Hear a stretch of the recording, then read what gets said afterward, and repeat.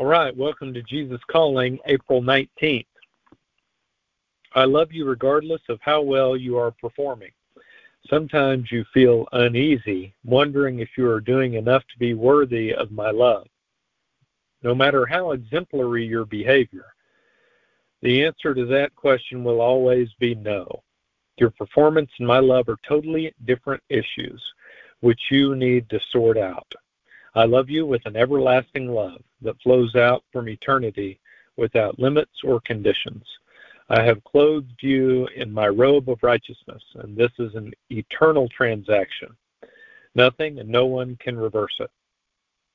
Therefore, your accomplishment as a Christian has no bearing on my love for you. Even your ability to assess how well you are doing on a given day is flawed. Your limited human perspective and the condition of your body, with its mercurial variations, distort your evaluations.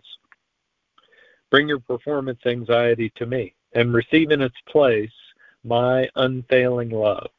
Try to stay conscious of my loving presence with you in all that you do, and I will direct your steps. The first reading today is Jeremiah 31:3. The Lord appeared to him from far away. I have loved you with an everlasting love. Therefore, I have continued my faithfulness to you. The next reading is Isaiah 61:10. I will greatly rejoice in the Lord. My soul shall exult in my God, for he has clothed me with the garments of salvation. He has covered me with the robe of righteousness, as a bridegroom decks himself like a priest with a beautiful headdress, and as a bride adorns herself with her jewels. The third reading is Psalm 31:16. Make your face shine on your servant. Save me in your steadfast love. And the last reading is Psalm 107:8. Let them thank the Lord for his steadfast love, for his wondrous works to the children of man. So the phrase performance anxiety that is used toward the end of the devotional day, that gives me a little anxiety just thinking about it. You know, and it just made me think of what if an angel appeared to you and told you you were going to meet God in the next few minutes? Would you be anxious? Or let me ask it a little bit differently. What if you were in an argument with your spouse and you weren't really behaving too well, and you were kind of being a bit of a jerk, and then the angel appeared and said, in a minute you will meet God, who will judge whether you will be in heaven eternally? Might be a little anxious then, I'm guessing, because you know that your performance is not really very good. But the devotional today reminds us that God's love and acceptance is not based on our performance. It is independent of performance. Excuse me, I'm going to sneeze.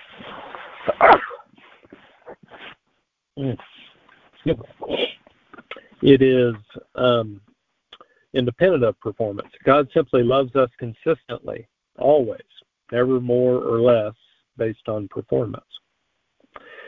So why do we try hard to please God?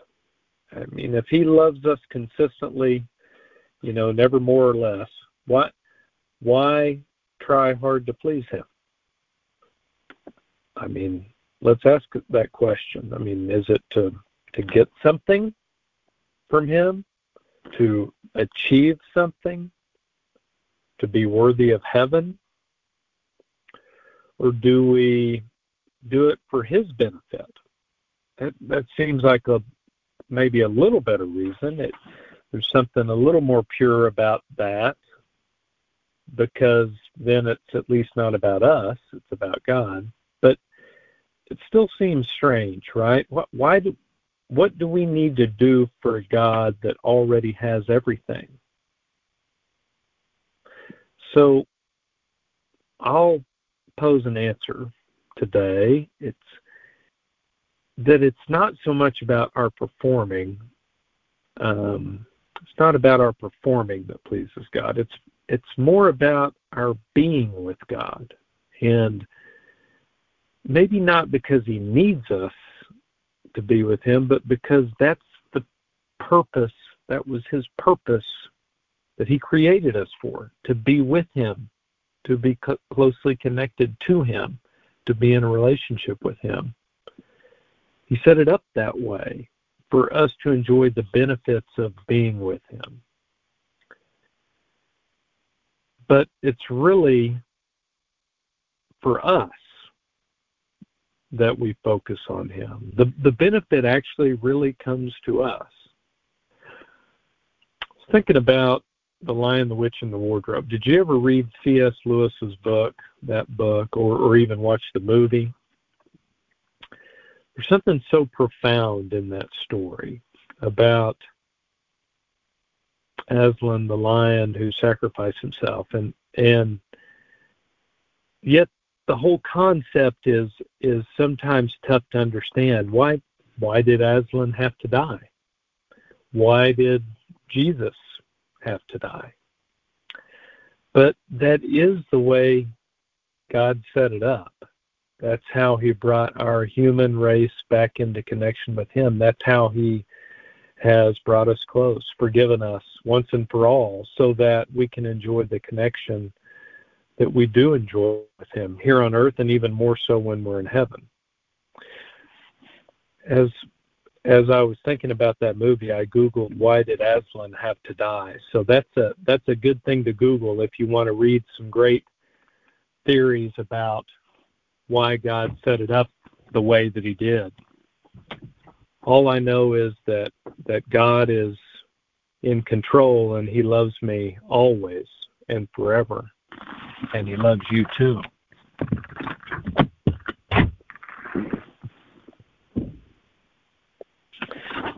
Let me go ahead and go into prayer for us today. Thank you, Lord, for all that you've given us, for always being consistent, for loving us the same amount, no matter how we perform, as if we could ever perform to your standard. But you love us anyway. We're independent of our performance. Your love for us is eternal. Thank you for that, and we are so blessed to have that in our lives. Help us to remember that. And even though we can't understand every mystery about how it all works and how you've set it up and how it will end, there will always be a mystery to that. Help us to have great hope and encouragement in that. Thank you for taking good care of us and for being with us and for valuing us and allowing us to be connected to you. In Jesus' name we pray. Amen. Have a great day.